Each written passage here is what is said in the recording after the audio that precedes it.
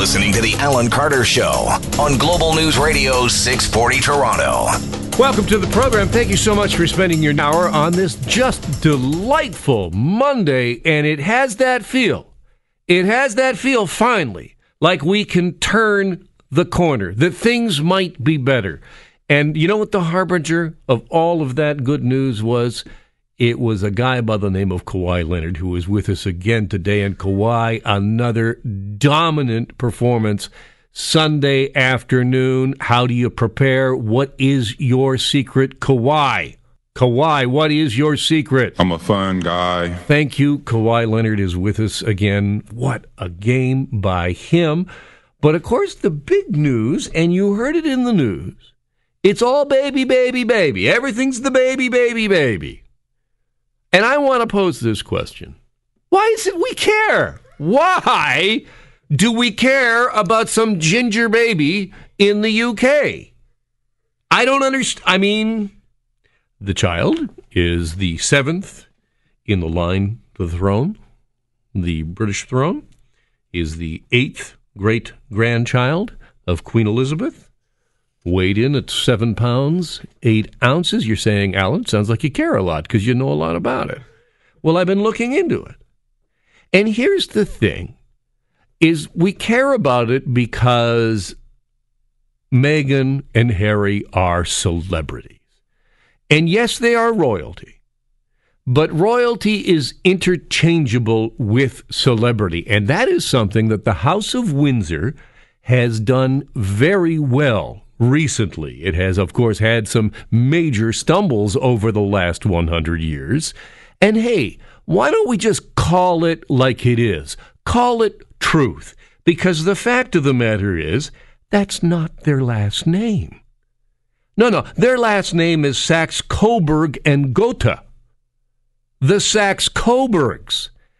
You may recall that they changed their name to the much more palatable Windsor in 1917, when having a German-sounding last name did not seem like such a good idea. Anybody listening in Kitchener? Anybody in Kitchener, Ontario? Used to be Berlin.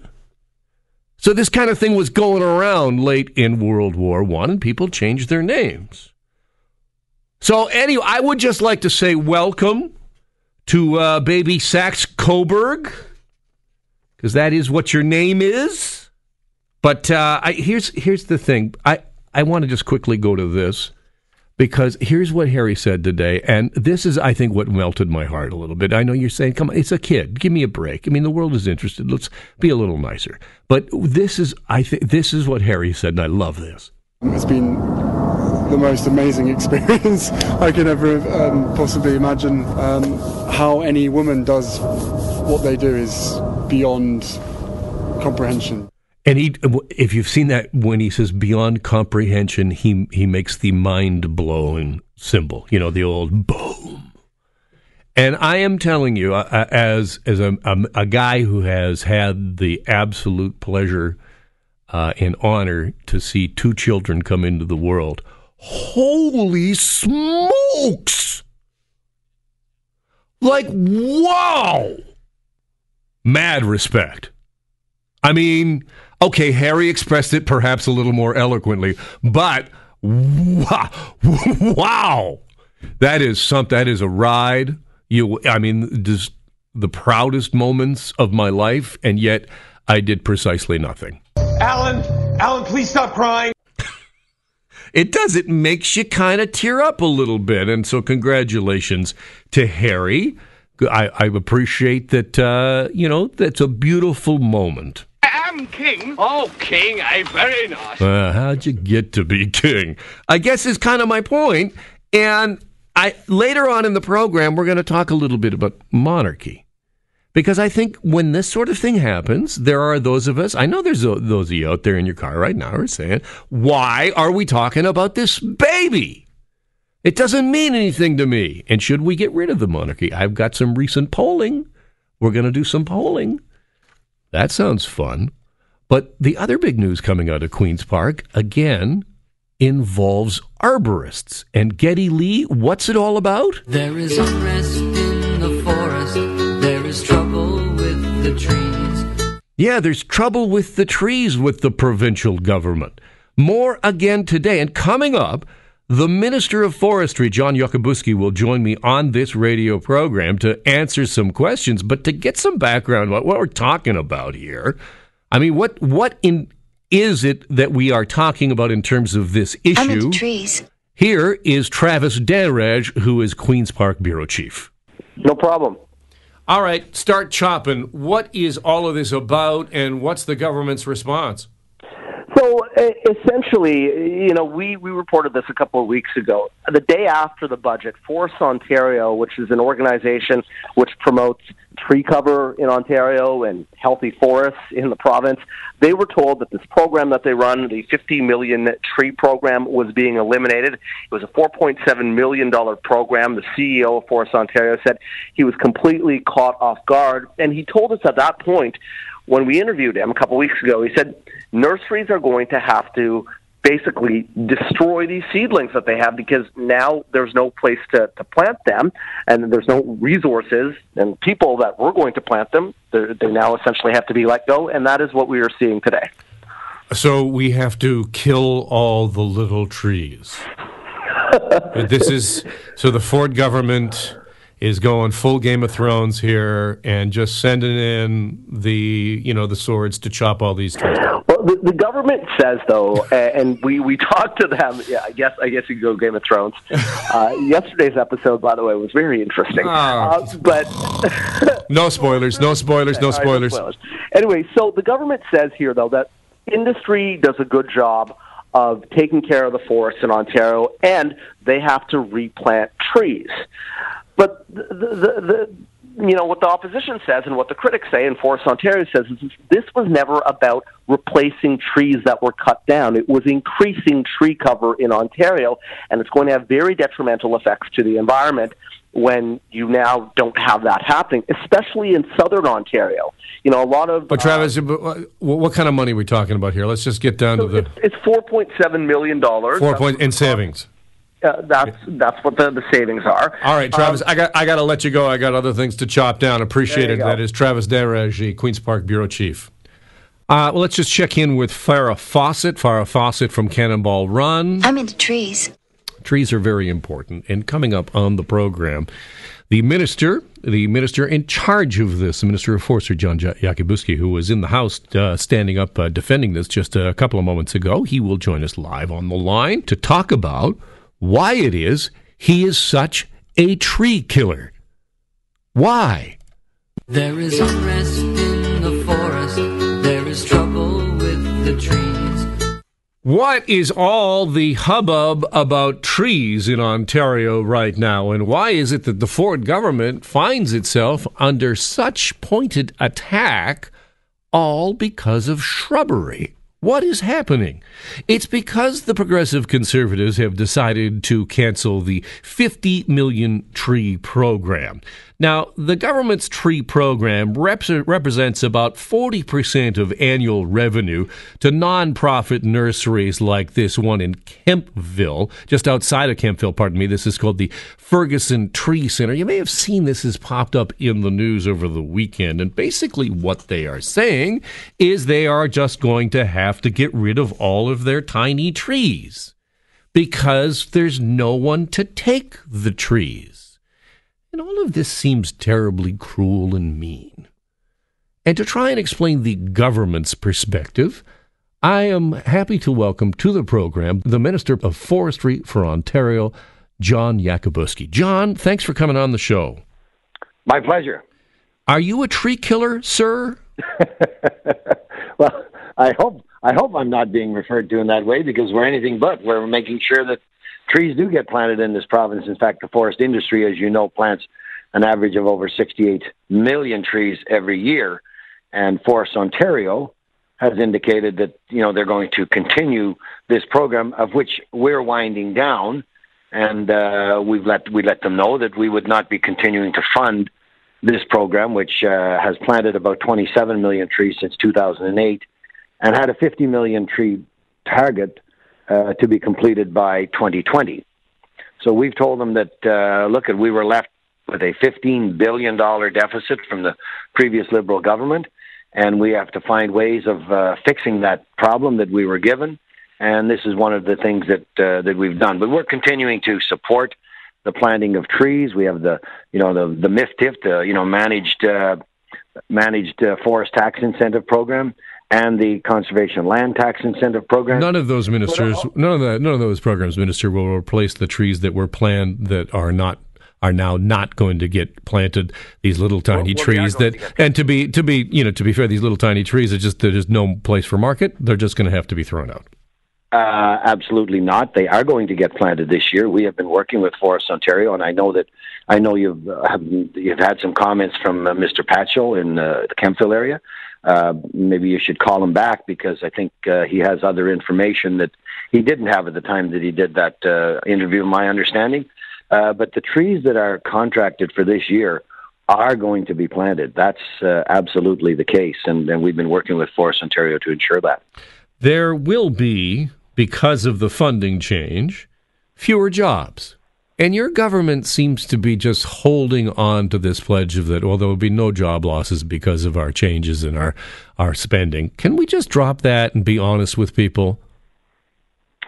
Forests Ontario, it's entirely up to them.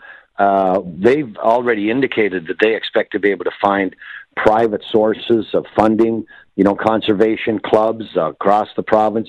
The forestry industry itself is, they've indicated that they would be willing to sit down with Forests Ontario and talk about this.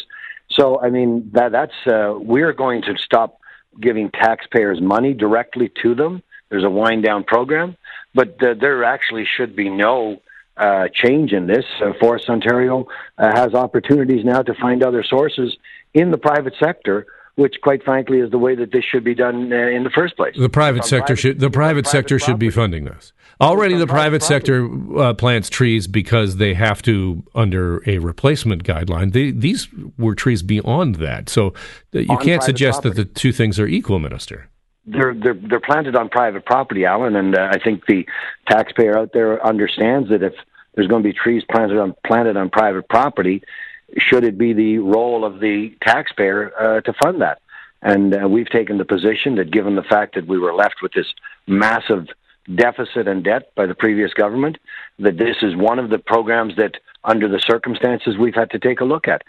And having said that, Forests Ontario have indicated that they expect they'll be able to find those sources of funding for this to continue this program. So at the end of the day, the taxpayer wins, and the trees, and we're committed to ensuring that the trees that were contracted for this year will be planted.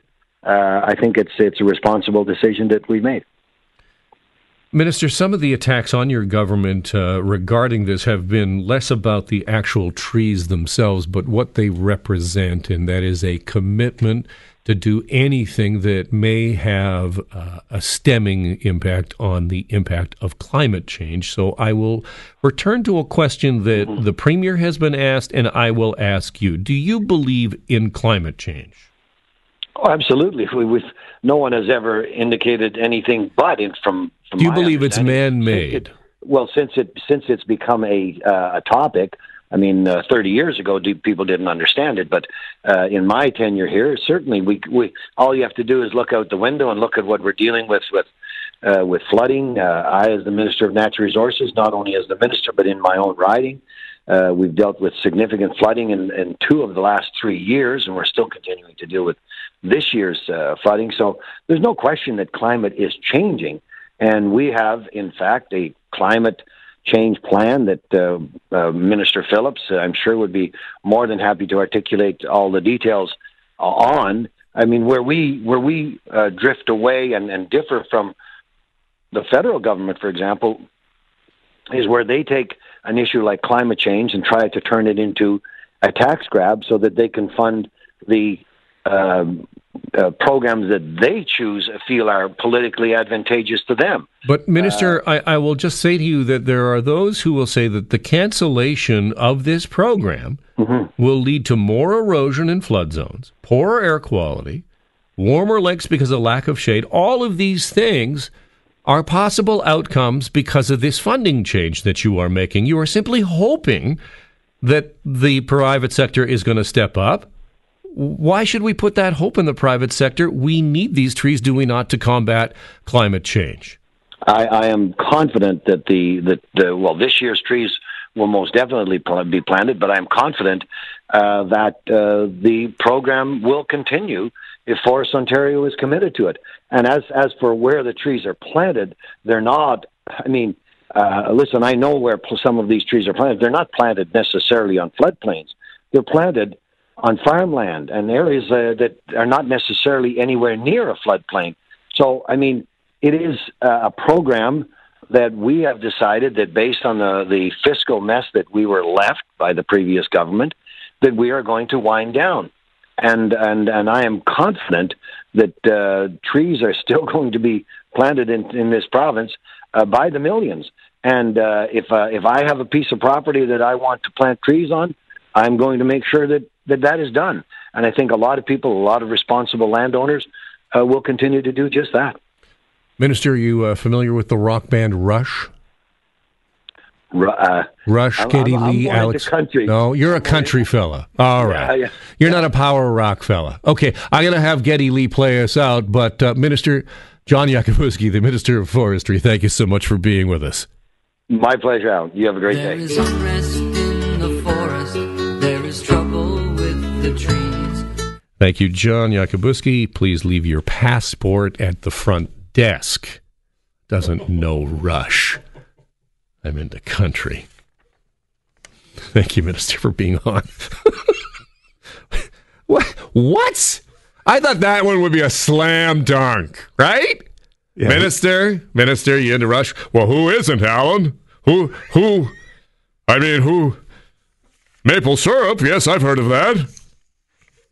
I want to talk real quick, if I can, about an article on Yonge Street that I read this weekend in the Globe and Mail. And just fascinating, this one's from Oliver Moore, and I want to bring it up real quick because I don't know if you knew this, that Yonge Street right now, there's a consultation underway, very beginning of this process, trying to reimagine what to do with Yonge Street. And if you've lived in the city and if you've grown up in the area, Yonge Street has been a beacon. It's been an ever-changing street for decades. And, if you're of a certain age, you remember coming down to go to Sam the Record Man or, go play in the Funland Arcade. Maybe you were going to get your hair cut at one of what was the Lord? Oh, it's going to come back to me in a second. Or maybe you were going to the Zanzibar. Maybe that was your deal. But nevertheless, what are we going to do with Yonge Street? Because it's a canyon now. And should we think about it differently? And we close it off now a number of weekends over the year, and there is much consideration now about whether or not that should just be made permanent. Should we just say Yonge Street no longer has cars on it? Or very limited, maybe 2 lanes, just 2 lanes. Or maybe we say, like in some cities, well, there's 1 lane at certain times, and that's only for delivery vehicles and for Ubers and so on and so forth. And get this when we talk numbers. According to the Downtown Yonge Business Improvement Area, the population in that area is expected to jump 42% from 2009 to 2022. The BIA's latest figures show 181,000 people are living within a 10-minute walk of that part of Yonge Street. I'm talking the southern portion of Yonge. If it was its own municipality, it would be among the 30 most populous in the country. It would be bigger than Sudbury. It would be bigger than Oshawa. All of these people just living there. Right now we have a 79-story called Aura, which is the tallest residential building in the country. But there are development proposals for more towers around Yonge and Gerrard that would make a forest of incredibly high towers, all of them, that sort of size. That 79-story building may no longer be the biggest one. So the question for all of us is going to be, what do we do with the grand old street? Back in the 70s, they would shut it down, and it was very popular, shut it down to traffic, very popular, pedestrian way. And then it kind of got a little scuzzy, didn't it? It got too scuzzy. And then there was, the let's clean it up. Let's clean this all up. And then that moved in. And then, of course, there was the Gene Machine. Oh, I miss the Gene Machine. Don't you? Well, stay with us. The whisper of the leaves is a rhapsody in green. A-ho, A-ho. The whisper of the leaves, a love song from the trees. A-ho, A-ho. The whisper of the leaves is a rhapsody in green. A-ho, A-ho. The whisper of the leaves, a love song from the trees.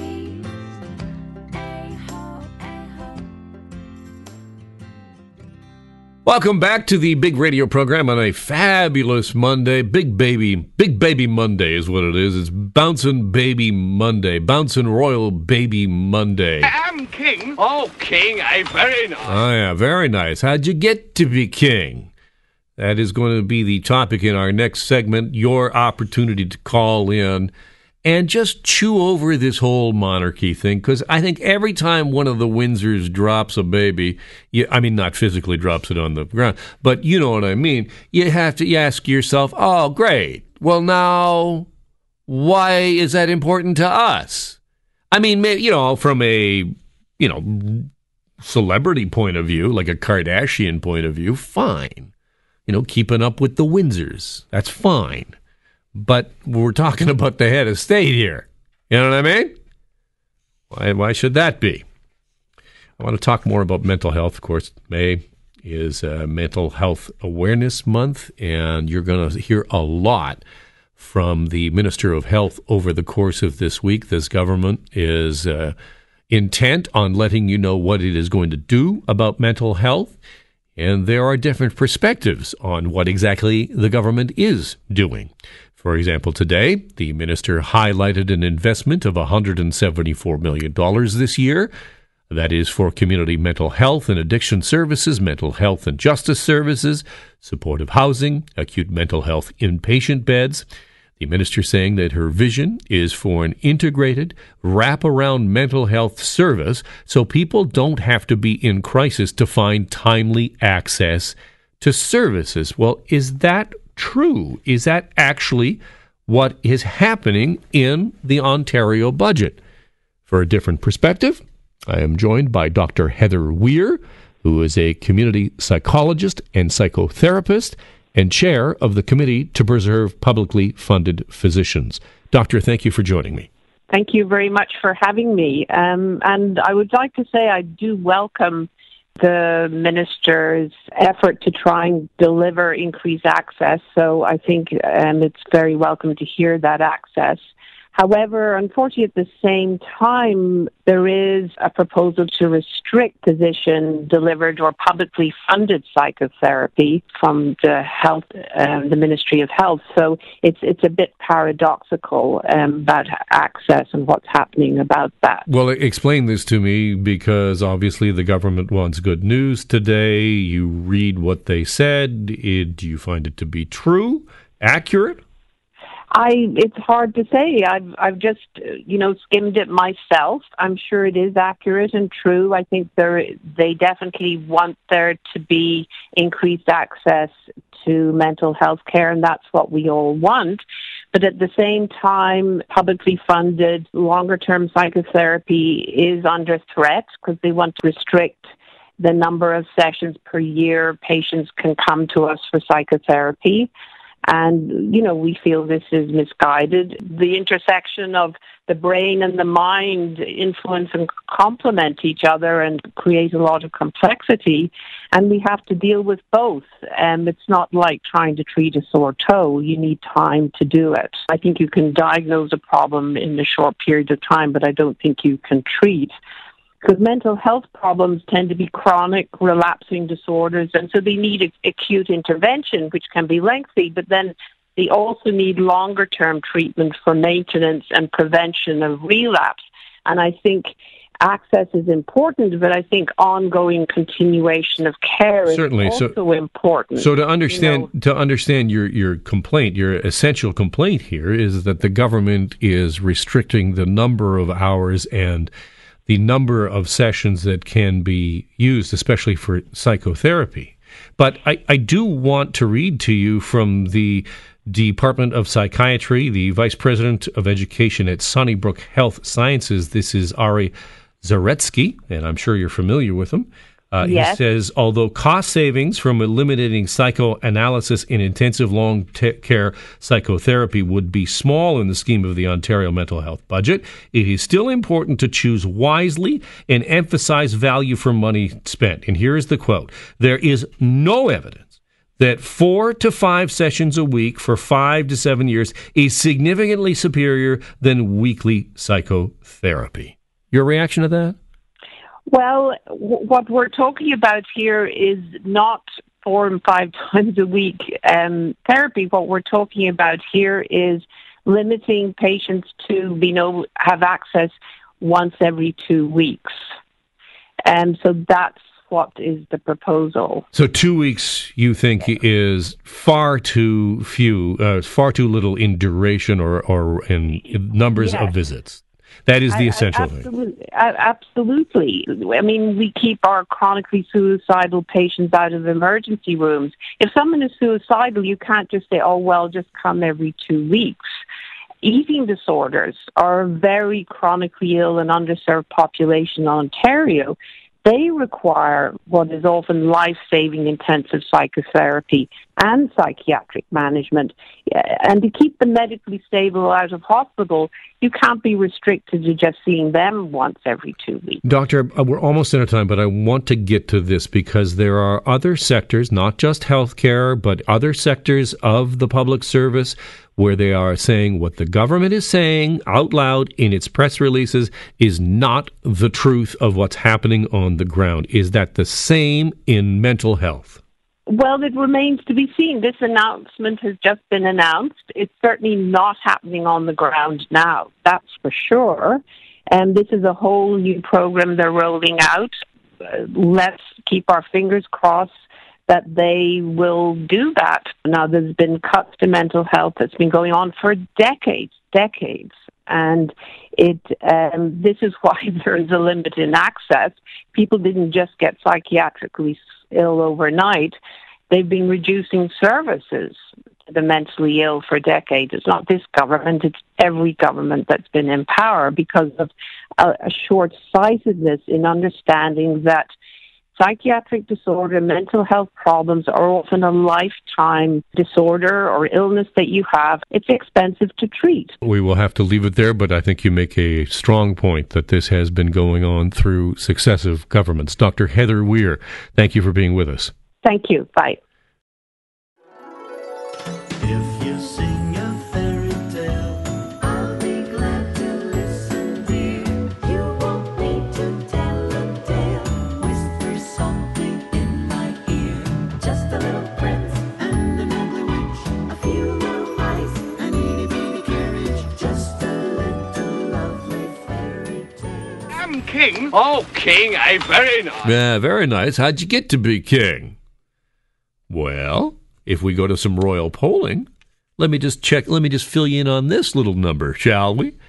According to Global News, an Ipsos poll conducted exclusively for us found that 61% of Canadians believe that the Queen and the royal family should not have any role in Canadian society. Quote, the royals are simply celebrities and nothing more. Forum in 2017 said half of Canadians are opposed to abolishing the monarchy after the death of Queen Elizabeth, but half are in favor. In favor. Laura Hensley is a Global National online journalist, and we are about to talk all things baby. You're all royal all the time, Laura. Hi. Hi, thanks for having me. Yes, I do love the royal family, and I'm pretty excited, to be honest with you, that this baby is finally here. Why? It's the baby's seventh to the throne. It means, like, what is the difference between this baby and the latest Kardashian? Well, to be honest, first of all, the Kardashians are royalty in their own right, but Exactly. they're not royalty in their traditional sense. I think There's no difference. Well, this baby is important, I think, because it's the first time that we are seeing an interracial baby in modern royal history. So Meghan Markle has already defied a lot of royal traditions, and I think that this child is going to, have an important part in the monarchy. Are you serious? My eyeballs rolled right to the back of my head. Who cares? Well, I think that it's important because we've seen that traditionally the royal family marries other people with prestigious titles. Sure, they and marry they're within the family, and next thing you know, they're all kind of, it's kind of Game of Thrones-ish, if you know what I mean. That's a whole other problem. Yeah, I know what you mean. Yeah. But I mean, if I look at these numbers here, in terms of Canadians, here I'll read another one. National Online Campus Research Poll. Close to one half favored ending the monarchy and the Queen's role as head of state. So we, as Canadians, the numbers say we don't care. People say they don't care, but the top stories are always about the royals. And today, when the baby was born and it was announced, it was dominating all our conversations, online, offline. People were really excited about it. So even though they might not want the Queen to have an active role in Canadian government or politics or whatever, they still care about this baby. And I think that says something. Well, this is what I tweeted this morning, and we're going to talk about the way the news came out in just a second. But when that first news popped up saying, that she's in labor, my tweet was, newsroom editors and producers right now, a royal's in labor. Everybody stop working on whatever you're doing and find me a baby angle. It's all baby, all baby. And that's what happened, swear to God, across every newsroom in the world this morning. It did. In our newsroom as well. I got into work and it was, very soon we found out that Markle was in labor. No, it was half an hour to an hour later, we got confirmation that she had given birth. So the turnaround time was insane. Like right now, like Robert Fife is somewhere going, I got this SNC level. Oh, baby! Oh, no, there's a baby! Put down that Trudeau thing. Put that down. Well, here I want to. Okay, but tell me about this because this was kind of weird. We got the note that she's in labor. Yes. And then how much longer till he walked out and spoke to the press and said it's a boy? It was very quick. So I don't remember because the whole morning was a blur, but it was between 30, 40 minutes, an hour. It was so quick. So obviously this indicates that the royal family had this really, really carefully curated. They knew what they were doing. The second the baby was going to be born, or maybe the baby was already born. Are you suggesting to me that she didn't just have a 20-minute labor?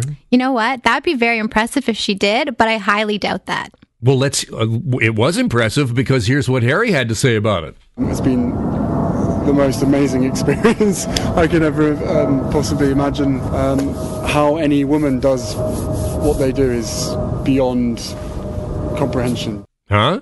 20 minutes. He is already he came out looking like a very different person than we've seen. He's always been a bit more emotional. He's been more vocal about his struggles in the past. But when we saw Harry today, it seemed like he was completely changed. He's obsessed with this kid already, like we all are. Do you think, Laura, that we need to have this conversation about whether, the monarchy remains part of this country at this point? I don't think at this point. I think that, we're probably always going to have a relationship with the British royal family. And that's just a fact. And I think whether or not they play a more active role or we, completely separate from them, we still have a fascination with them culturally and socially. And I think that's not going to go away, even if we separate from them. That's not going to go away. Mm-hmm. What's at risk for them here in terms of the way they're managing all of this? Because, through the engagement, all of the press, through the wedding and all of this, they have seemed to be masterful. Yes. At their press releases. Yes. Do you sense any danger in the future there for them? Any danger? I mean, I think Prince Harry's wild days are behind him. So unless he goes and has some wild weekends in Vegas, I think that I'm thinking like mommy shaming between the princes, maybe. I mean, the press has already been doing a great job at pinning the duchesses against each other. So they've already been playing Meghan Markle against Kate Middleton, and that has caused divide. And the royal family has come out and said, hey, stop doing this. So I think that they've really carefully curated what they want the world to see. We see that on their social media channels. They moderate their comments religiously. We see it on Twitter. We see it in even their press releases. It's very carefully watched. So I don't think we're in jeopardy of something happening, but who knows? But this is it. I mean, there's going to be so much judgment on her and the way she raises this baby. Yes, of course there is. I mean, the whole world's watching and everyone has an opinion, and we see mommy shaming in all forms of celebrity, not just the royal family. So I think it's going to be a problem, but not unusual to anything else that they've already experienced. Laura, great having you on the program. Thanks for coming in. Thank you so much for having me. And thank you to everybody out there who spent your Monday afternoon, even just a snippet of it with us as we talked about monarchy. We talked about the trees. We had it all, did we not? It was a good hour. And I tell you what you can do. Don't let it end. Don't really. It would be sad. Join me on television at 5:30 tonight, and then simulcast right here on this radio station beginning at 6. And then I'm back again tomorrow. I'll see you then.